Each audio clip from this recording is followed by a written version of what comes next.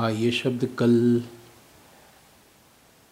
कुछ समझाते हुए निकला था मेरे मुंह से। चिन्मय प्रत्यक्ष, ठीक है, उसी को आप कह रहे हैं ना कि एक्सप्लेन करने के लिए कि ईश्वर का एक और नाम चिन्मय प्रत्यक्ष कल मैंने कहा था। चिन्मय आप जानते ही हैं, हम सब मिट्टी के बने हुए हैं, मृण्मय। और चिन्मय का मतलब वो जो चेतना से बना हुआ है, शुद्ध चेतना से, यानी कि ईश्वर। तो हम मृण्मय से चिन्मय कैसे हों, यही हमारी मनुष्य जीवन की यात्रा है, ठीक है। हालांकि उपनिषद में इसे 5 कोशों से भी समझाया गया है। कैसे हम लोग अन्न से आते हैं, अन्नमय कोश, फिर कैसे उसमें से हम लोग के भीतर प्राण आता है, अन्न से प्राणमय कोश, जीव, जिसे हम लोग कहते हैं कि कॉन्शियस बीइंग्स, जीव आता है, उसमें से फिर उसका मन बनता है। ये सब धीरे धीरे एक स्टेप आगे बढ़ता जा रहा है, मनोमय कोश, उसके बाद फिर इंटेलेक्ट बुद्धि आता है, विज्ञानमय कोश, और फिर आनंदमय कोश। ये जो 5 कोशों से, 5 शीट्स से हमारी यात्रा मनुष्य जीवन की समझाई गई है, वो इसलिए समझाई गई है ताकि हम लोग अन्न से आरंभ होते हैं, यानी कि मृण्मय स्तर से, लेकिन हमें अपनी जो परिणति है जीवन की, उसे ले जानी है चिन्मयी तक, ठीक है, यानी आनंदमय कोश तक। तो ये तभी हो सकता है जब हम लोग अन्न से आनंद की ओर बढ़ें, मृण्मय से चिन्मय की ओर बढ़ें, जब हम ये समझ लें कि जो मृण्मय है, देह, मन, अहंकार, बुद्धि, वो हम नहीं हैं, और हम जो हैं वो चिन्मय हैं। यही एकमात्र जीवन की अभिलाषा हो सकती है, होनी चाहिए, ठीक है। वैदिक ऋषियों ने अलग अलग ढंग से कई भाषाओं में हमें ये समझाने की कोशिश की है, कॉम्प्रिहेंड करने की कोशिश की है। अधिकतर तो हमें सिंबल्स में समझाया है, और फिर उस लैंग्वेज ऑफ सिंबल्स को हम लोग जब कॉम्प्रिहेंड करने जाते हैं, डिसाइफर करने जाते हैं उस भाषा को, उस संध्या भाषा को, तो ये भी उस वक्त में, यानी वैदिक समय में, एक विद्या थी जिसे निदान विद्या कहते थे, कि प्रतीकों को, प्रतीक भाषा को हम कैसे समझें। अब जैसे मान लीजिए कहा गया कि अग्नि, तो अग्नि का मतलब वही नहीं होता है जिसको हम लोग सामान्य अर्थ जिसका समझते हैं, है ना। अब 1000-fold काऊ कहा गया, गाय जो 1000-fold है ना, यानी बहुवांचक है। ऐसे ही 1000 syllables स्पीच कहा गया। अब इसको समझना है, तो इसको समझने के लिए हमें अपना परसेप्शन उस लेवल तक ले जाना पड़ेगा, यानी हमारे अपनी जो पर्सपेक्टिव है वहाँ से ऊपर उठकर जब हमारे पास परसेप्शन आएगा, यानी जब हमारे पास लाइट आएगा हमारे देखने में, तो पर्सपेक्टिव परसेप्शन होगा, जिसको हम लोग ल्यूमिनस परसेप्शन भी कह सकते हैं। ऐसा परसेप्शन जिसमें ज्योति है, ठीक है। तो चिन्मय प्रत्यक्ष जब हम समझने जा रहे हैं, चिन्मय का मतलब समझ में आ गया, मृण्मय से चिन्मय, हमारी यात्रा आनंदमय कोश तक जाने की है, उस स्तर को पहचानने की है जो वास्तव में हमारा स्तर है। और उसके लिए आप किसी भी रास्ते से जाएं, तो वैदिक ऋषियों ने या हमारे गुरुजनों ने, महान जनों ने बहुत सारे 1000-fold पाथ्स दिखाएं, अगर वैदिक भाषा का प्रयोग करके कहें तो बहुत सारे रास्ते जो आपको सूट कर जाए, है ना। जैसे सारे डॉक्टर सभी को सूट नहीं करते, सबके अपने अपने डॉक्टर होते हैं, अपने अपने मित्र होते हैं, ठीक है। आप मेरे मित्र हैं, मेरे एक और मित्र हैं, अब मैं आपको उनसे मिलाऊंगा, सोचो कि वैसी मित्रता हो जैसे कि मेरी और उसके बीच है, या मेरी या इसके बीच है, आपके बीच, तो मुझे बहुत आनंद मिलेगा। लेकिन ऐसा होता नहीं है, सबके माइंड्स अलग अलग हैं, इससे वाइब्रेशंस अलग अलग हैं, तो उसी कोटि की मित्रता बिल्कुल नहीं होगी, कभी नहीं होगी, और हो भी सकती है ना। तो हर व्यक्ति के लिए एक दूसरा भेजा ही गया है कि उसको वो बिल्कुल कॉम्प्लीमेंट करे, एकदम ठीक ठीक बैठे। जैसे पूर्ण चंद्र ग्रहण होता है ना, हालांकि ये उल्टा लग सकता है, या ऐसे कहें कि जैसे एक सिक्के के ऊपर दूसरा सिक्का बिल्कुल सही ठीक ठीक इम्पेकेबली बैठ जाए, एक्यूरेटली बैठ जाए, ठीक है। तो दो व्यक्तियों को इसीलिए ईश्वर मिलाता ही है कि वो लोग एक दूसरे के लिए ही बने होते हैं। फिर वो नष्ट कैसे होता है वो भी हम देख सकते हैं, लेकिन इस शब्द को समझने में हम लोग इन सब उपकथाओं को भी समझेंगे, ठीक है। चिन्मय प्रत्यक्ष, चिन्मय क्लियर हो गया है ना। और एक है प्रत्यक्ष, प्रत्यक्ष में जो बिल्कुल डायरेक्ट सामने है, साक्षात है, वही प्रत्यक्ष है। तो हम लोग फॉर्म, फॉर्मलेस, विजिबल, इनविजिबल, है ना, डायरेक्ट, इनडायरेक्ट, सामने जो इमीडिएट है वो, और जो हमारे परोक्ष है, जो हमारे पीछे है वो, ऐसे इस तरह से भी हम लोग बात करते हैं दो की भाषा में, ड्युअलिटी में, है ना। तो प्रत्यक्ष को समझें कैसे। अब जैसे वैदिक ऋषियों की बात हो रही थी, उसमें एक ऋषि थे दीर्घतमस।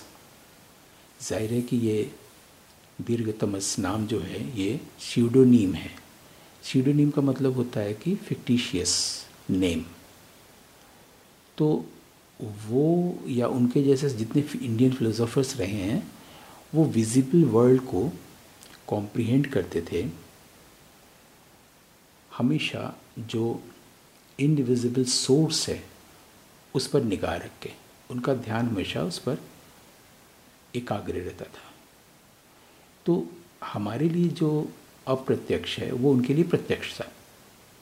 भले ही हम अभी कह रहे हैं कि इनविजिबल सोर्स, हमारे लिए इनविजिबल सोर्स है, लेकिन ऋषियों के लिए जो उनको देख सकते हैं तभी तो वो ऋषि हैं। मंत्र दृष्टा रव ऋषयः, जो मंत्र को देख सकता है। तो वो, और मंत्र का मतलब है मन, और त्र मने जिस पर हम मनन कर सके, जिससे हमारे सारे दुखों का त्राण हो सके, है ना। तो ये मंत्र की निरुक्ति इस तरह से भी है। तो मंत्र को देख सकते हैं मतलब उन लोगों ने उस प्रकाश को देखा, ऋषि ने उस प्रकाश को देखा, इसलिए वो ऋषि कहलाएं।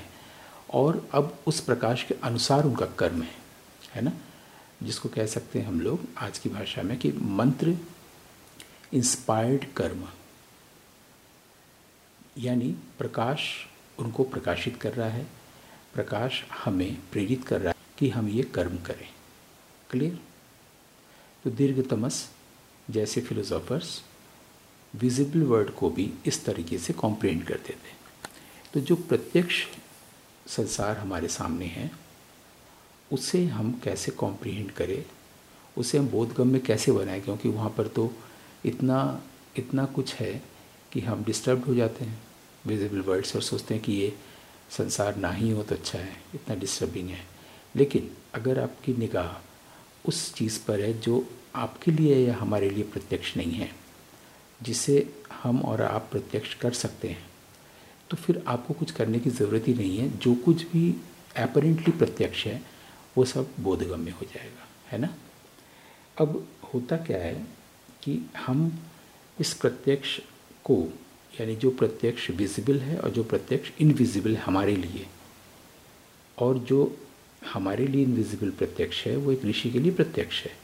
और हम इस प्रत्यक्ष और अप्रत्यक्ष को कैसे देखे जाते हैं, क्योंकि हमारी जो अपनी शब्दावली है, जो हमारे पास प्रत्यक्ष और अप्रत्यक्ष धारणाएं हैं, उससे हम देखने जाते हैं। इस तरह से हमें कभी भी वो चिन्मय नहीं मिलता और हम मृण्मय तक ही सीमित रहते हैं। कैसे देखते हैं, देखिए हमने पहले ही बताया कि दो व्यक्ति जब एक दूसरे से मिलते हैं, ठीक है, दो बच्चे हों, दो व्यक्ति हों, पुरुष स्त्री हों, या दो पुरुष हों या दो स्त्री हों, उन्हें लगता है कि हम लोग एक दूसरे के लिए बने हैं।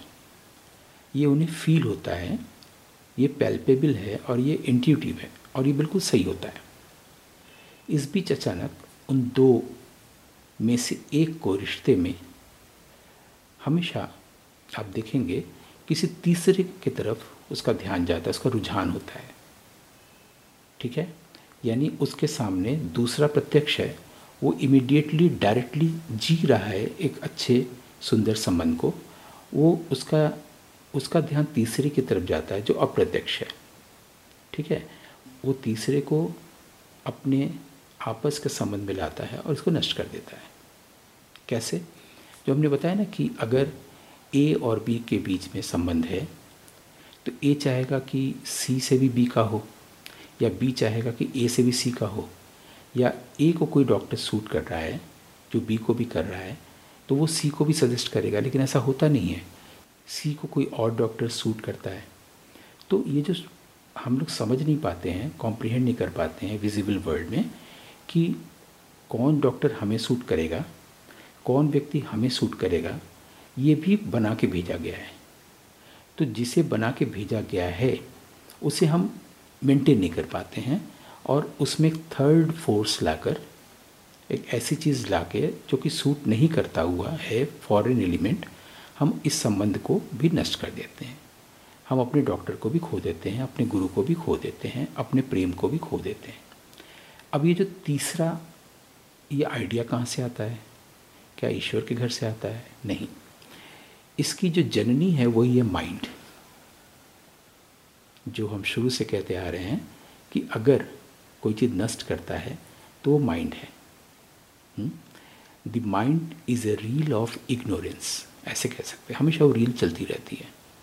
वहीं से जन्म होता है तीसरे का, और जिसके पास इस तीसरे का आविर्भाव हुआ, जिसने आके सारी चीज़ों को नष्ट किया, उसको रूइन में, खंडर में बदल दिया, एक सुंदर ग्रेसफुल रिलेशनशिप को।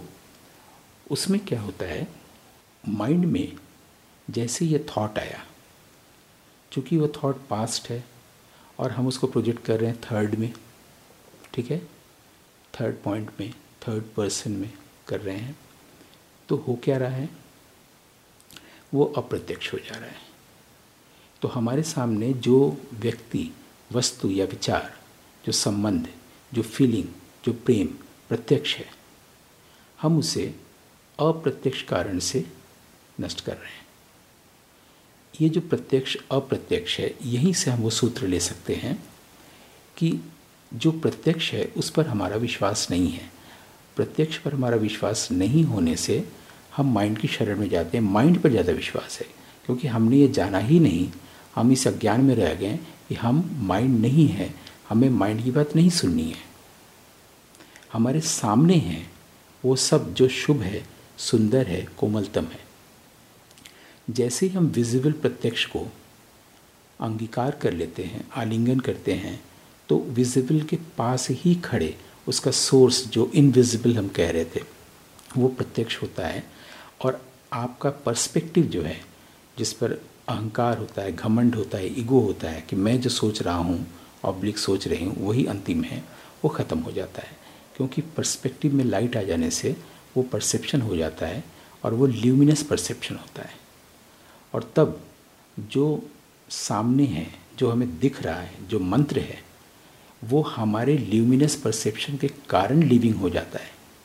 यानी हमने ईश्वर को जीवित कर दिया ल्यूमिनस परसेप्शन के कारण।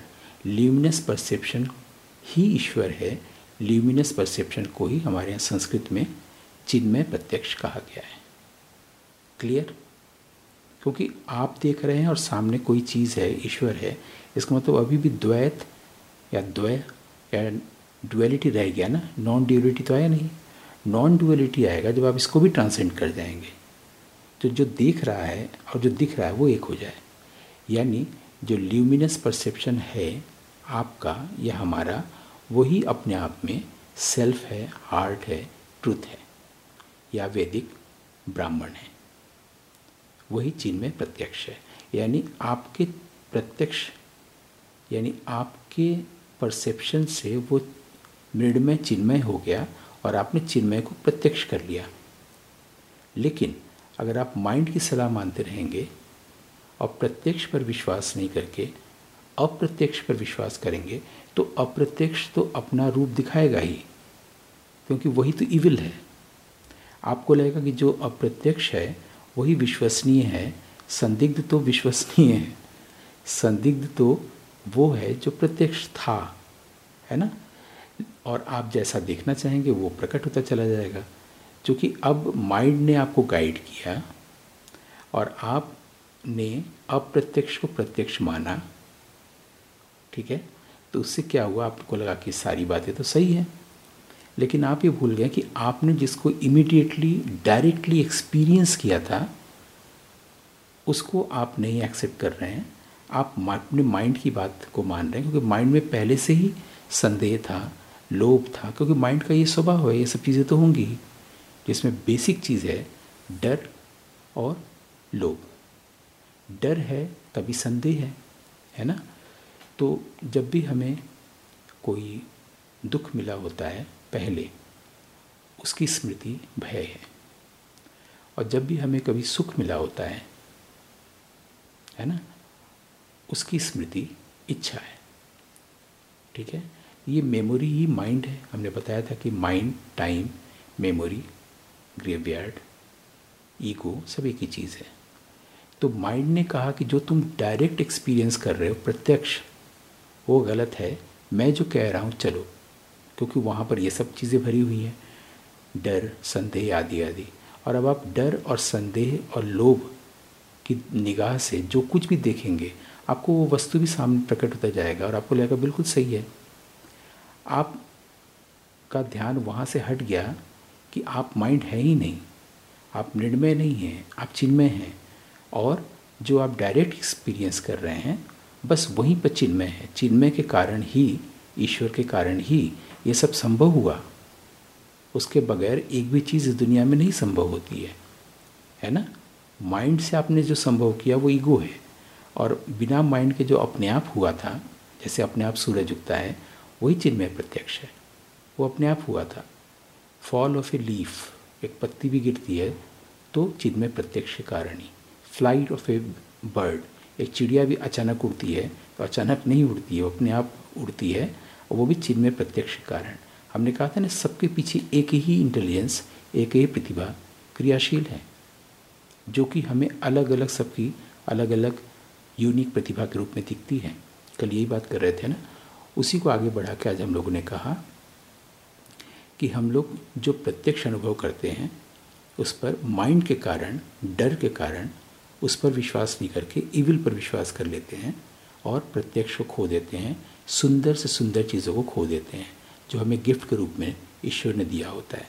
और इसी कारण फिर हम जब हमारा ध्यान प्रत्यक्ष से हट जाता है तो उस प्रत्यक्ष से भी हट जाता है जो बिल्कुल प्रत्यक्ष है, यानी कि ईश्वर, जिसे हम कह रहे हैं चिन्मय प्रत्यक्ष। तो जब तक हम अपने प्रत्यक्ष में नहीं लौटेंगे तब तक हम अपने आप को चिन्मय भी नहीं बना पाएंगे या देख पाएंगे कि हम चिन्मय हैं, और हम चिन्मय को प्रत्यक्ष नहीं कर पाएंगे। क्लियर? चलिए, थैंक यू।